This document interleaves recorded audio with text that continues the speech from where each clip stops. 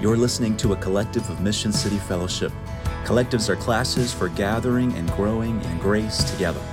In a collective, there's teaching and sharing from those in attendance, but we purpose to only record the teaching portion of the collective class. May this teaching bless you. May it deepen your understanding and knowledge of the Lord and His Word, and lead to your growing affections for the Lord and His people, and so impact the way we live life with one another at Mission City Fellowship. Section 3, living in the power of the Spirit. So first, the broad work of the Spirit, Old Testament to New Covenant and beyond. I sort of hit on some of this already, so I'll just go really quickly. But the Old Testament displays the Holy Spirit working in people, but what it appeared to be was, so we know the Spirit's working, upholding all things through Christ and breathing life and all this kind of stuff. So that's a big work. But then the personal work of the Spirit seemed to be happening exclusively in a select few at distinct times in order to accomplish specific tasks. So God filled the craftsmen that we talked about in Exodus to build the tabernacle. God filled leaders like Moses. See you, brother. Grateful for you. God filled leaders like Moses and Joshua and David and the prophets with His Spirit in order to be equipped and lead and serve His people. So there's some scripture passages there. Samson received special empowerment 3 times as the Spirit rushed upon him. And in the end, the Spirit rushed upon him to conquer the enemies of God. So the Old Testament work of the Spirit, though, was accompanied by this promised new covenant work of the Spirit. So if you were to look in Ezekiel or Jeremiah or Joel, it's pointing to this day where God would give all of His people, not just the select leaders, not just a select few. God would give all of His people, and not just for a moment. He would give all of His people a new heart and specifically cause His Spirit to dwell in them continuously. And in doing this, it would usher in an age of distinct nearness and ongoing help between God and His people. The Spirit would be poured out upon the people of God in a broader, and I would say fuller or more full. What's the English way to say fuller? Is fuller okay, guys? I don't know. I'm good at making up words. I said handsomer to Rob the other day. A fuller way, right? So a broader, fuller way that the Spirit would be poured out on us. Jesus says that He would go away, and in His going, the Spirit would be coming, would be sent as a helper who would dwell with us forever. He specifically says that in John 14, who would dwell with us forever and will be in us. Nowhere in the Scripture does it say that the Spirit would stop doing parts of His work in the church. There is nowhere that the Bible says that. If anything, we see an ongoing work of the Spirit. So I know sometimes the Scripture doesn't say Trinity. So there are things that we conclude. We gather evidence and we make this conclusion. To conclude that the Spirit who is with us forever and will be in us is going to stop bits and parts of His work, you have to really work hard to get to that. You have to really do some limboing to get there. And in fact, anytime I'm going into a conversation where I know that's the case, where it's this wrestling with the Spirit, or I know someone who is maybe, earlier we had that, like they are passionately rejecting the continued work of the Spirit, I feel that the pressure is all on them. I feel very relaxed going into those types of conversations because I can simply say, show me in Scripture where you deduce that the Spirit who is with us forever and will be in us is going to stop parts of His work. If anything, Scripture is pointing to a time when that work would be more full and would be constant and until Christ comes back. That it ushered in this age of fullness in the Lord that the Old Testament people didn't even have. So, I'll keep going here. So in Acts 2, we see the fulfilling of this moment. Christ ascends, the Spirit descends upon God's people, and it's fulfilling the Old Testament promise found in Joel 2, and it shall come to pass afterward that I will pour out my Spirit on all flesh, And listen, it's not just for the Samsons or the Davids. Your sons and your daughters shall prophesy. Your old men shall dream dreams, and your young men shall see visions. Even the male and female servants. I love that. Even the lowest of lows. In those days I will pour out my Spirit. We see at Pentecost the Spirit is being poured out upon all of God's people from that point on, empowering faithful life and witness along with gifts to lead and serve. I'm just going to brush over this really quickly because we're kind of running out of time, but the baptism of the Holy Spirit. So even in continuationist camps, there can be some disagreements on some of these things. And I think it's okay. I think there's some things that are okay that are a little bit like, all right, there's room for that. So for instance, Martin Lloyd-Jones, who I admire, love, and grateful for, I would probably disagree with him on how he views the baptism of the Spirit. That's okay. It doesn't make me cancel him out, right? And I don't think he would cancel me out. We would lean towards the baptism of the Holy Spirit is an initial experience for all Christians at salvation, that you have the Spirit. We could go into all of the whole detail of that, right? Christ is the one. John announces at the beginning of John that Jesus is the baptizer. Jesus is the one who's going to baptize. I baptize with water. He's going to baptize you with the Spirit. Okay? Jesus gives his Spirit. The Father, Christ, give the Spirit at Pentecost, comes upon them.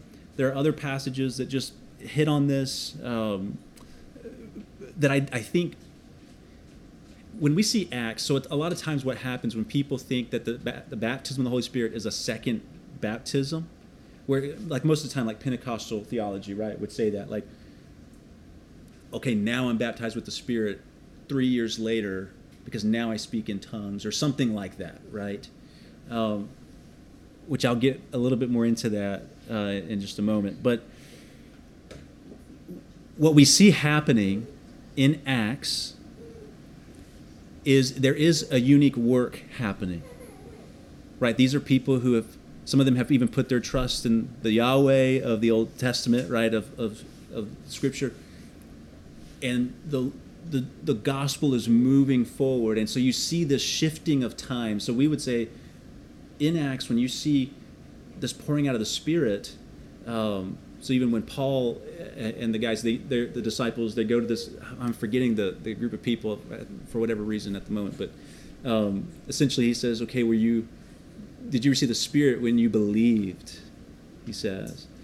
So it's interesting. It's like there's something happening in time that's unique, I think, at the beginning in Acts in those times.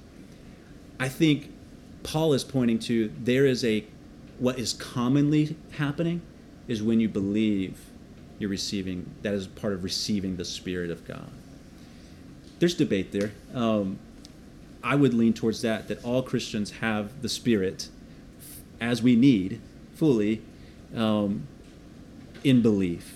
I think there is a pattern for salvation that's laid out in Acts 2, Acts 10, Acts 11, of faith in Christ, repentance of sins, forgiveness of sins, baptism, and baptism with the Holy Spirit. And I think that's what it's getting at. All right.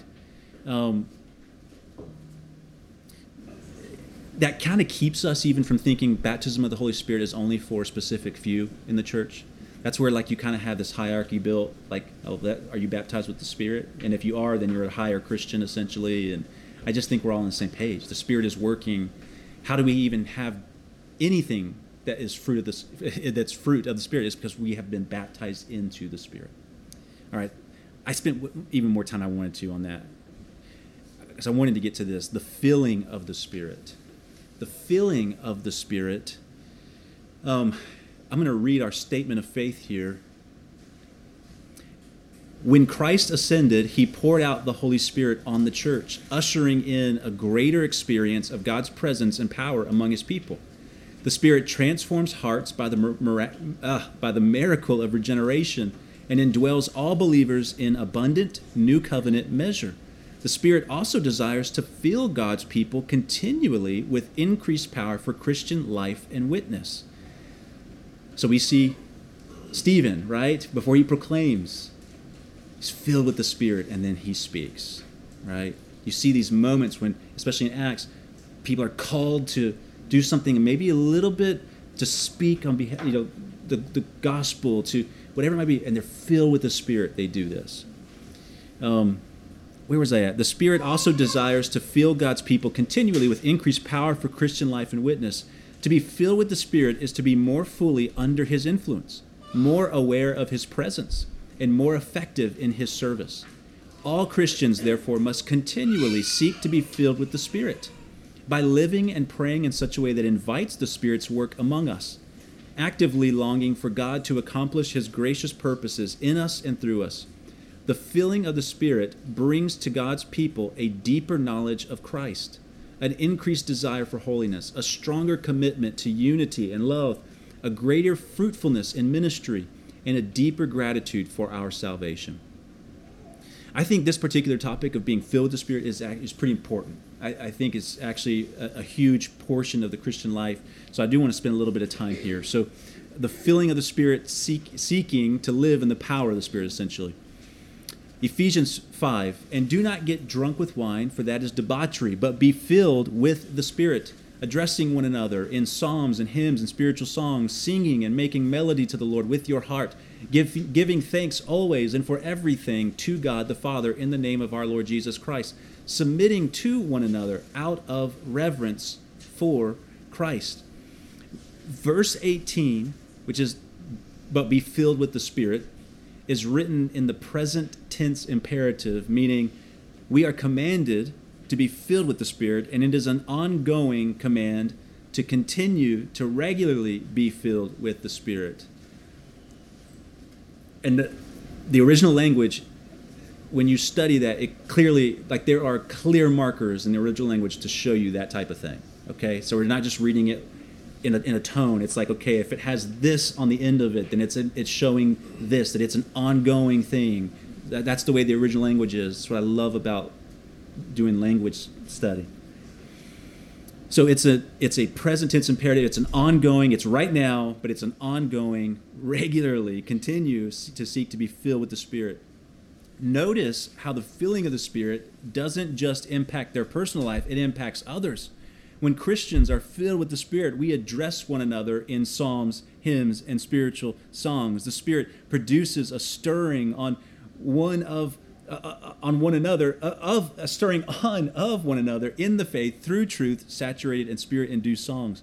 We sing and make melody to the Lord with our hearts, which reflects true, genuine worship to God. So the Spirit produces an overflow of affection and praise to God.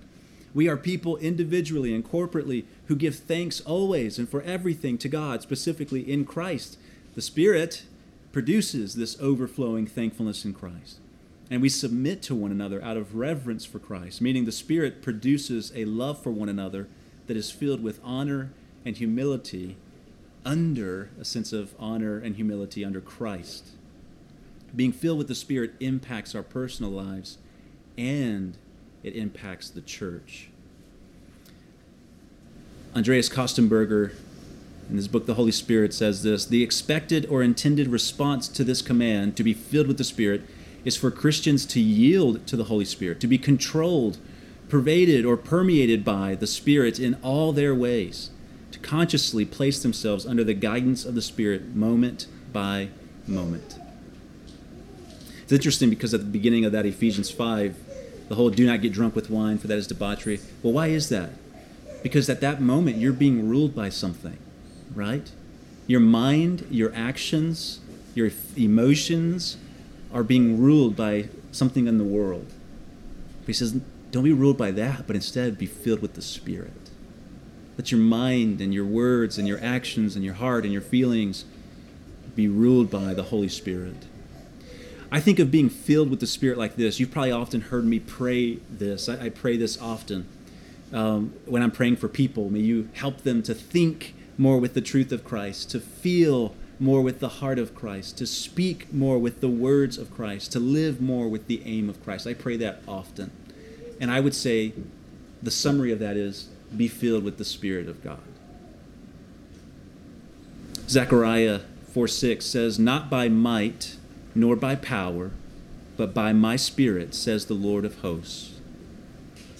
We are designed by God to live in dependence upon the empowering work of the Holy Spirit, even to grasp Scripture, to grow in holiness, to use our gifts, to speak truth and love to a friend, to serve joyfully. The call to be filled with the Spirit is the call to daily draw upon the life-giving power the Spirit gives to enable and empower a vibrant Christian life. We get tired and weary in life's burdens. We get fearful in life's trouble. We need wisdom for life's decisions. We are needy people, but God has intended to meet that need in the power of His Spirit. I've learned recently with my health that one of the things that I have, I'm still having more, like I'm going to a neurologist in November in Midland, and my doctor, who's also a dear friend of mine in Midland, thinks there's more going on. But one of the things that I found out about myself is my body can't process and produce these vitamins that normally we would take in. So I take a ton of vitamin D. I have to take vitamin B. I have to take vitamin A. And that may just sound normal, but it's because my body doesn't have it. And specifically vitamin B. If your body can't process vitamin B, you're in trouble. It affects your energy, it affects your memory, it affects your immune system, on and on. And so I've recently learned that my body is going, in order to have the power that it needs to have to live, I have to depend upon daily taking specific vitamins or supplements. I daily have to draw upon the life-giving power of these vitamins so that my body is empowered for daily life. Without it, I can live. I can go on, but I am a shell of myself. It is like the vibrancy of my life that could fully be there is dulled, essentially. Do you see your need for the Spirit as more important than the daily vitamins or food your body needs? Do you see your need in that way? If I don't take my vitamins, boy, it's a tough day. Do you see your need for the Spirit daily is greater than the very vitamins you have to take and the very food that you need to sustain you?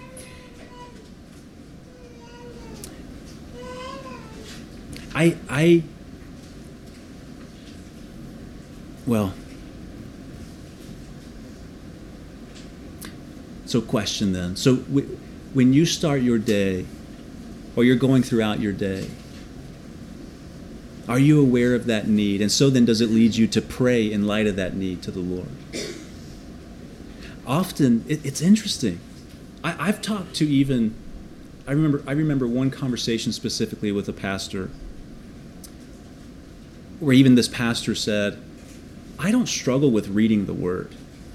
I wake up and immediately grab my Bible and I read the Word. I don't struggle with that. I read it at lunchtime. He reads it all the time. What I struggle with, this is the guy, I struggle with just praying and asking God to help me. And I always say this, I'm not surprised by, things, but I was a little surprised in that moment, that this pastor, good pastor, struggles with being aware of his need for the Holy Spirit to help through just the daily things he has. And so he struggles to pray. And then just as I've gone on in life, I've become more and more aware that that's actually a pretty regular thing. I know some of you, and boy, you guys pray. But that's not always the case. And for all of us, we can be tempted to go on about our day. I think it's an important thing to be aware of. If we rarely pray for the empowering work of the Spirit, it may reflect you don't think you're as needy as you really are, right? It may even reflect that you actually think you can live somehow independent and self-sufficient of the power God provides.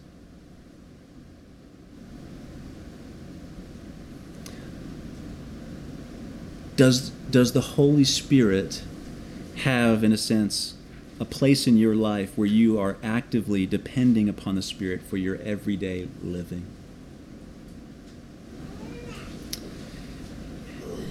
In the book of Acts, we see the risen and reigning Lord Jesus continuing his mission to build his church as he acts in the daily lives of his people through the power of the Spirit. I could go on this huge list. In Acts, we see the Spirit. I'll just give a couple.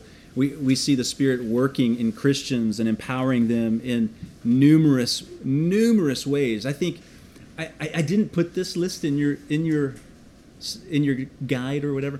Do you know why? Because I thought, go read it. Go and read it.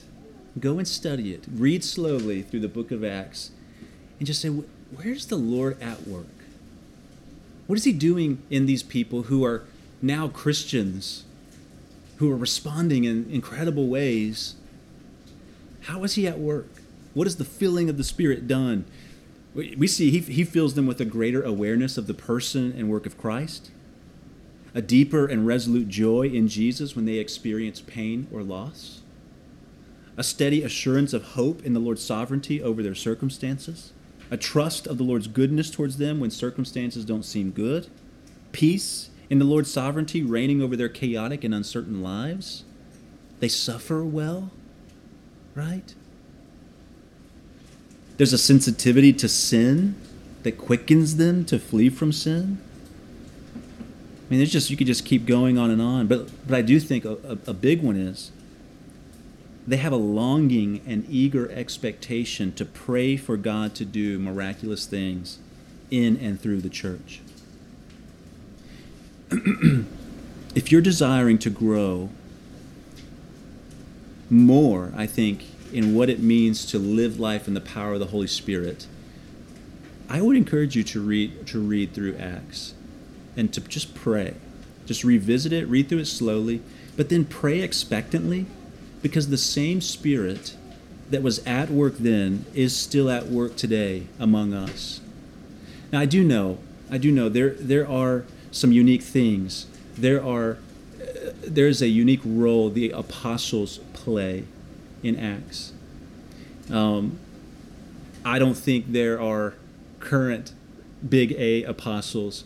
What's interesting, because even cessationists would believe this, that word apostles doesn't necessarily fall under with the apostles, but you see almost like Paul includes them in Thessalonians when it almost includes the whole group of them going, that the apostles are sent ones. They're messengers who are sent, right? So we would distinguish there's little a in a sense, and then there's these big A apostles. I don't think there are big A apostles anymore.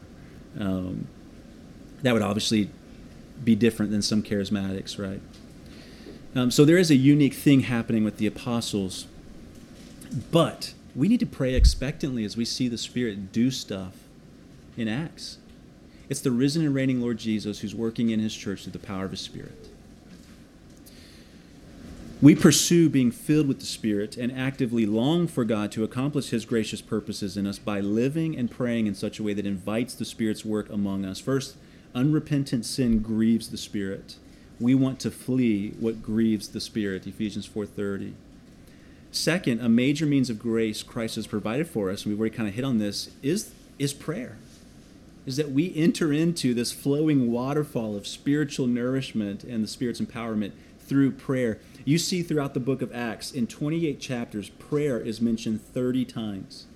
Those 30 times of mentioned prayer are strategic mentionings of prayer. You see the advancement of the gospel, the building of the church, the enduring suffering, the standing bold in truth, the leading and miraculous works of the Spirit, their loving unity, on, are all woven together and connected to the disciples praying and God willingly and kindly acting. Prayer is by God's design a major means in which we daily draw upon the power of the Spirit. It is a place, I think of it as a place where we repent of sin and confess our need before the Lord. It is a place where we humbly ask the Lord to act and to help us in his power. I have a friend who actually literally, just randomly, he's in Canada. His name's Tim Kerr. He's an older brother whom I love. And he just randomly sent me. He's written 2 books. Sent me a whole packet of some of his books, and we have a quarterly prayer time. Yeah. I just want to ask, is he a pastor with Sovereign Grace? Yeah, he is. And then just to clarify, does he? I'm sorry, I just wanted to No. make sure it was the same man that I met. Oh. Has he went to Sovereign Grace Ministry like conferences and like done like a prayer group type? I am sure he has. He is. So there. No, I'm sure he has. So he's written. He has one book. Oh, I should have just brought him and gave him away, but I didn't have enough for everybody.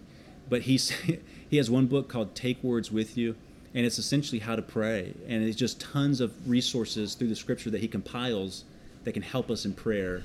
And then he has a little small book that I was going to share about, where it's like 22 points that help us pray or something like that. But on the cover of it, he has a greenhouse in the middle of snow. And the reason why is because in Canada, you can imagine the snowstorms are crazy over there. But he said that you'll be driving and there are all these greenhouses. And when you walk in, it's like 70 degrees, green. There's life in there. And outside, it's like blizzard and snow and all this. But I first heard prayer in this way from Tim Kerr, sweet brother. Prayer is like that greenhouse in the winter wilderness of the world. That's why I call it a place. In a greenhouse, you just walk in and it affects you. Right? Prayer is that way. You just simply pray and God's doing stuff to you. God's teaching you things. God's at work in you. You stay in the greenhouse long enough, if you're a little plant, you're nourished. You're cared for. You thrive and you grow. Prayer is that way to the Christian. It's the greenhouse in the midst of the winter wilderness of the world. That's why I call it a place. When we enter into that place, there's a lot of good that happens. And it's one of the major means in which we depend upon the power of the Spirit to be at work in us. Prayer is a privilege granted to us by the sovereign and mighty God who is supernatural and rules over the universe, where we get to ask him to act, to do stuff. Christ says in John 15:5, apart from me, you can do nothing. We must take those words to heart, that we can truly do nothing apart from the empowering work of Christ through his Spirit. And so we pray. Ian Bounds says, prayer should not be regarded as a duty which must be performed, but rather as a privilege to be enjoyed, a rare delight that is always revealing some new beauty. I've longed for us from day one to be a praying church. Man, if all of us are these little plants walking into the greenhouse, how good would that be, right? But specifically, asking the Lord, empower us to do this. Help us as we're going to. So I just want to give some specific ways this plays out in my life. I'm driving to meet with a person one-on-one. This is wild. I heard from that one pastor who said he struggles to pray. He often isn't praying on his way to meet with these people. Now, my encouragement to him was, brother, I think you need to be praying, obviously. I hope he's grown in some of these types of things. I'm begging the Lord to meet with us. We need the Spirit. I am praying. You've probably heard me pray this. I prayed this before we started. If I'm meeting with just you and I'm praying, Lord, there is not just 2 of us in this room. There are 3 of us. You are with us. So, Lord, we need you to speak into this. If I'm going to fellowship group, I am praying, Lord, help me to be an encouragement. Give me energy. Give me strength. Call to mind your word. Help me to be a blessing to those of the body.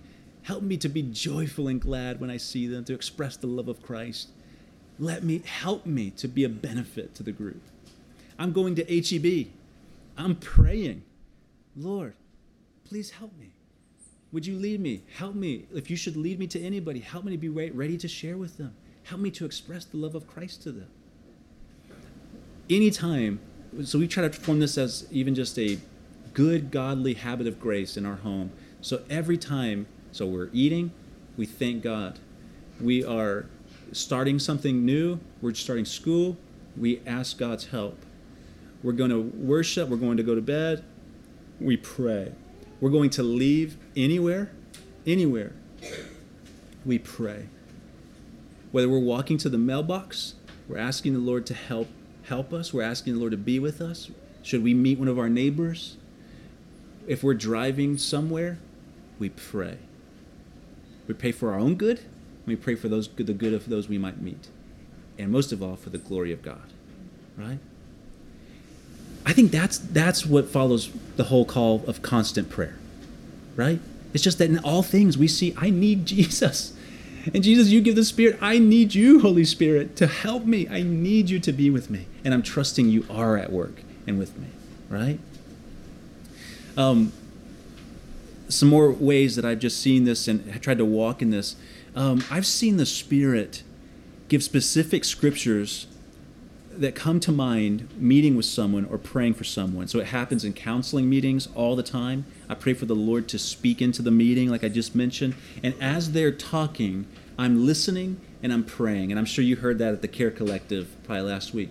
I'm listening and I am praying, not praying in such a way where I'm not listening, but I'm prayerfully listening. I'm listening and I'm saying, Lord, how do you want to respond to that? Lord, what does your word say to that? Lord, what do you, I will say this little thing. I will say, Lord, what do you want to say to that? And here's the thing. We talked about the Lord speaking earlier. Here's how I think this happens. So often I've heard cessationists just mock continuationists when continuationists say that because they immediately, see, you heard this audible, thunderous voice and things. And sometimes charismatics set ourselves up for that because we say some crazy things sometimes. But I think, for instance, I'm meeting with someone and I'm asking the Lord, what do you want to say to this? And then I have a scripture come to mind. The Lord is speaking. The Spirit is speaking. The Spirit will never, ever produce something that is contrary to the Word of God. So if there is something that comes to mind that is contrary to the Word of God, it is not the Spirit. Okay? Just tuck that away. There was a time I was a younger guy. I was really wrestling. Where should I live? What should I do? And I am driving one night. It was the night of the Super Bowl. The Giants won. I remember it vividly. I don't like the Giants. Hate the Giants, actually. And I'm driving, and you said go Eagles. Someone said go Eagles. No, I said it was against the Patriots. Oh, yeah. It was. No. Yes. Go Giants. Good Giants. But I start driving because the whole time my heart is just wrecked. I could just feel, I feel like a bird in a nest that's like unsettled. And I'm like, Lord, what are you doing? Are you trying to get me to go? What is this feeling of unsettledness? And I'm driving one night, and my parents live kind of out in the country in a sense. There's dirt roads and all sorts of stuff. It's dark, and I'm driving out there, and there's just no one. And I'm like, Lord, I'm just crying out to the Lord, Lord, lead me, direct me. I feel like I need to be going somewhere, but where do I go? And I get to this, like, it's a 4-way stop, but really you can go 6 different ways. It's this incredible little intersection. And I stop there, and there's just no one around. And I just, Lord, this is exactly what I feel like. Where do you want me to go? Which way do I go? And I just had this thought. Be wise and pick a way.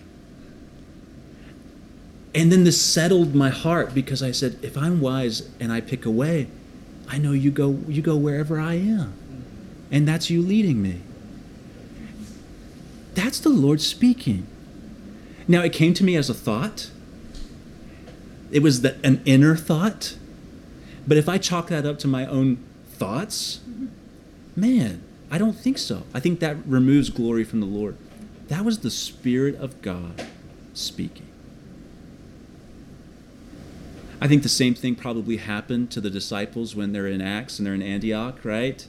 And it says the Spirit speaks and says, set apart, Paul and Barnabas. I think that's what happens. There are times I'll wake up in the morning, or there's one moment I can think of, I woke up in the morning and immediately there was a guy on my mind. I hadn't talked to him in a while. I send him a scripture passage. I'm still laying in bed. And I just grab my phone, I pray for him, and I send him a scripture passage. And I say, hey, brother, I just want you to know, you came to mind, praying for you, here's a verse. He responds back and says, brother, that's amazing. The Lord is so kind. He was like walking through cancer. I had no idea. He was getting news that morning and was just anxious and wrestling. I had no idea. Well, what was it that brought that guy to mind at that moment of need? It wasn't me. It was the Spirit of God. I think that happens more often in the church than we realize. I'll talk about that in a second. I've had people do that towards me. I had Elliot the other day. Elliot, right? Dear brother, right? He's working at Mark's outing. He's working during the day, and we were just texting each other. And I just left a meeting, and my heart all week had just been kind of heavy. I've kind of grieved some of my health stuff. I feel like I grieve at times. You know, I'm used to running. I used to play basketball 2 times a week, full court. I used to play soccer, local soccer league. I used to be very active. And now it's like, I just hurt to play Duplos on the floor with my kid. You know, it's like, oh, yeah.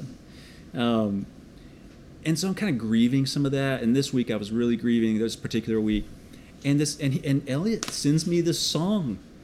And the key of this song, or the key truth of this song, was that he's got you. Jesus has you in his hands, and everything's going to be okay. And it was like a balm to my heart.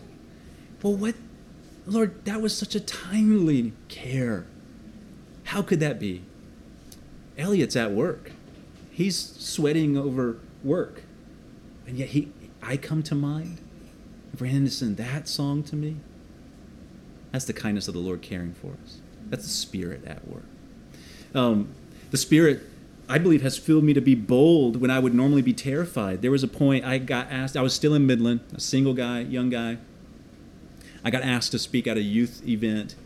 And so I go to another town, I'm speaking, and I left my car, my vehicle, in an alley. My friend lived in Midland, but he lived in an alley, I want to say casita, like a little casita in the back, in the alley. And so I left my car there, and we get back, like it's like 1 o'clock in the morning. And we pull up. He's like, all right, brother, see you later, my friend. All right. He goes in, and literally like seconds later, I'm like, where did this truck come from? I turn around to start walking to my vehicle, and this rumbling truck is passing by in the alley, and guys are just yelling, screaming at me, curses, all sorts of things. And I'm literally caught off guard. I look like I'm holding my Bible, and I look like that. I'm like, what is going on? And they're like, oh, he stopped. Oh, they stop the truck. They get out. They have chains and bats and poles. They surround me. Like, I don't know how many guys were in this truck. They surround me. So I have like against the fence, and there's all these guys here. And they're like, what side do you claim? Like a gang member, right? At that time, I guess I could have passed more for that. Didn't have these dorky glasses that are like super thick, you know. If they would have seen the glasses, they'd be like, oh, this guy, don't worry about him. But they pull up, what side do you claim? And they're just yelling at me. And literally chains, bats, poles. And I remember, it's the cheesiest thing. But I just yelled out. This is so corny even to say. I claim Jesus. That's what I said. I claim Jesus. And they're like, what did you say? They literally said that. What did you say, man? And I said, I claim Jesus. And they kind of like pause for a moment. And one guy says, oh, he's a church boy. So they say, oh, he's a church boy. They're like, oh, and they kind of cuss me out. And they start going like this. And then one of the guys who had a pole, or it was a guy with a bat, he comes up with it like he's still going to hit me. And he comes right up like fast, like almost trying to scare me, right up to my face. And he stops. And I thought as he's coming, I said, oh, Lord, I'm gonna die. Like, here's the guy who's going to beat me to death. And he stops, puts out his hand and daps me up. Like, I appreciate that. Or he says, I respect that, man. And I'm like, ah. And he turns around and goes back to the truck, gets in, and they leave. And I'm like, I'm standing there with my Bible, and I'm still just looking, what in the world just happened? Y'all, I would normally just be, I was terrified. But what filled me? I say it now, it was kind of cheesy, I claim Jesus. Yelling it out in this alley in the middle of the night. That was the Spirit of God. I was completely unprepared for that moment. Guys, bats, chains, poles, ready to kill me. I felt, oh man, I'm going to die. I think that was the Spirit of God helping me in the midst of what I would normally never have said. To share the gospel. I think the Spirit of God has helped me share the gospel with people when just unprepared. I think the Lord has given courage to share the gospel. The Lord has given, I think, words to share imperfectly. We are going to try to grow in that as a church. We're talking actively right now about how maybe we can just equip the church with a simple gospel to share with people. But I think of Markel. Many of you know Markel. A guy named Zach, who was a pastoral intern who had lived with us for a year, was walking with me at a university, and we're just praying, and we are asking the Lord, through His Spirit, to lead us to people to share the gospel. And we're just saying, Lord, would you just lead us? And we're sitting there praying, and we see Markel, and both of us just have a heart for Markel. We're like, let's talk to that guy.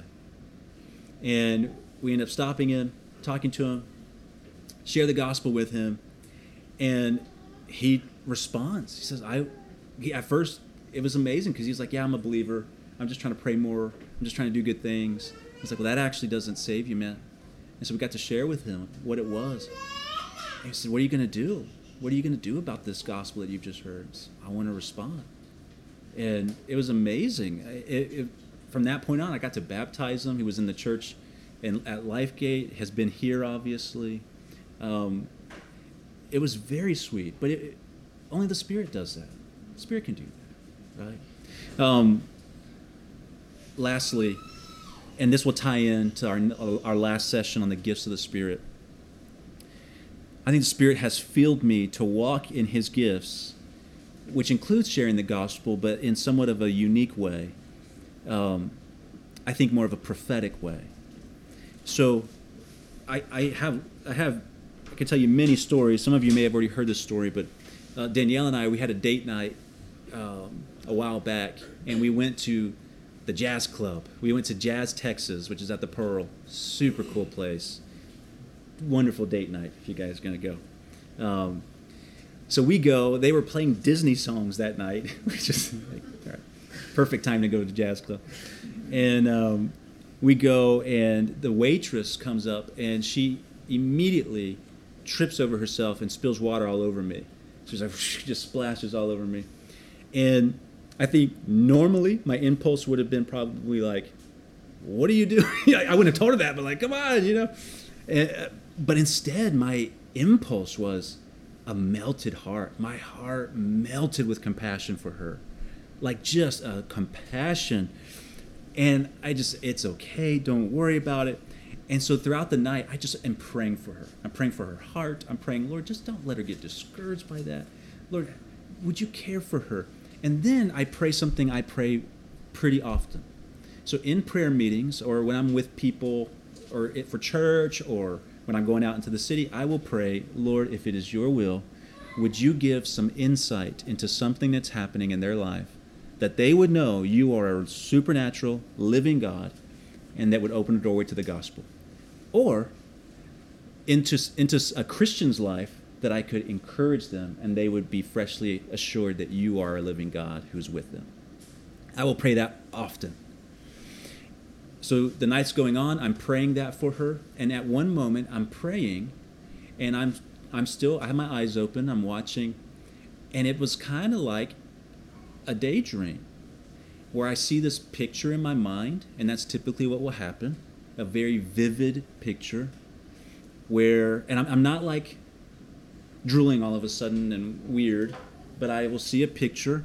Sometimes it's a word. Sometimes it's a very vivid, like movie almost playing out, like a picture. And I saw her walking up to a house, an old house, and there was an old man, and she says something to him, and then she turns and leaves, and she's walking out. And as she's walking out, I saw the word dad, like big, dad, and then it shifted and it said sad. And I will get things like that. I think it ties into what the Word of God says when he's talking about Moses. When he says, to Moses I speak face to face, and to others I speak as if with a riddle. I think that's what it is. I think it's a prophetic insight, and we would say prophecy, and I'll define this more in a moment, but we would say that prophetic sense is God revealing something that's unknown or hidden, and then someone sharing that. I think there's big P prophecy where God reveals himself, his new revelation of who he is, which is Scripture. I think we see that in Scripture. And then at the same time, we see in Scripture there are prophets who don't write Scripture, but yet they're prophets, or they have a prophetic gifting. And I would call them little p prophecy, or that little p prophecy, where God is revealing something that's hidden.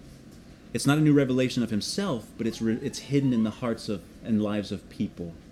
And then he's applying the truth about himself to them. So that's what I think happens. We can talk more about that. Hopefully there's a little bit to talk about that. So I'm praying for this girl. I see this picture.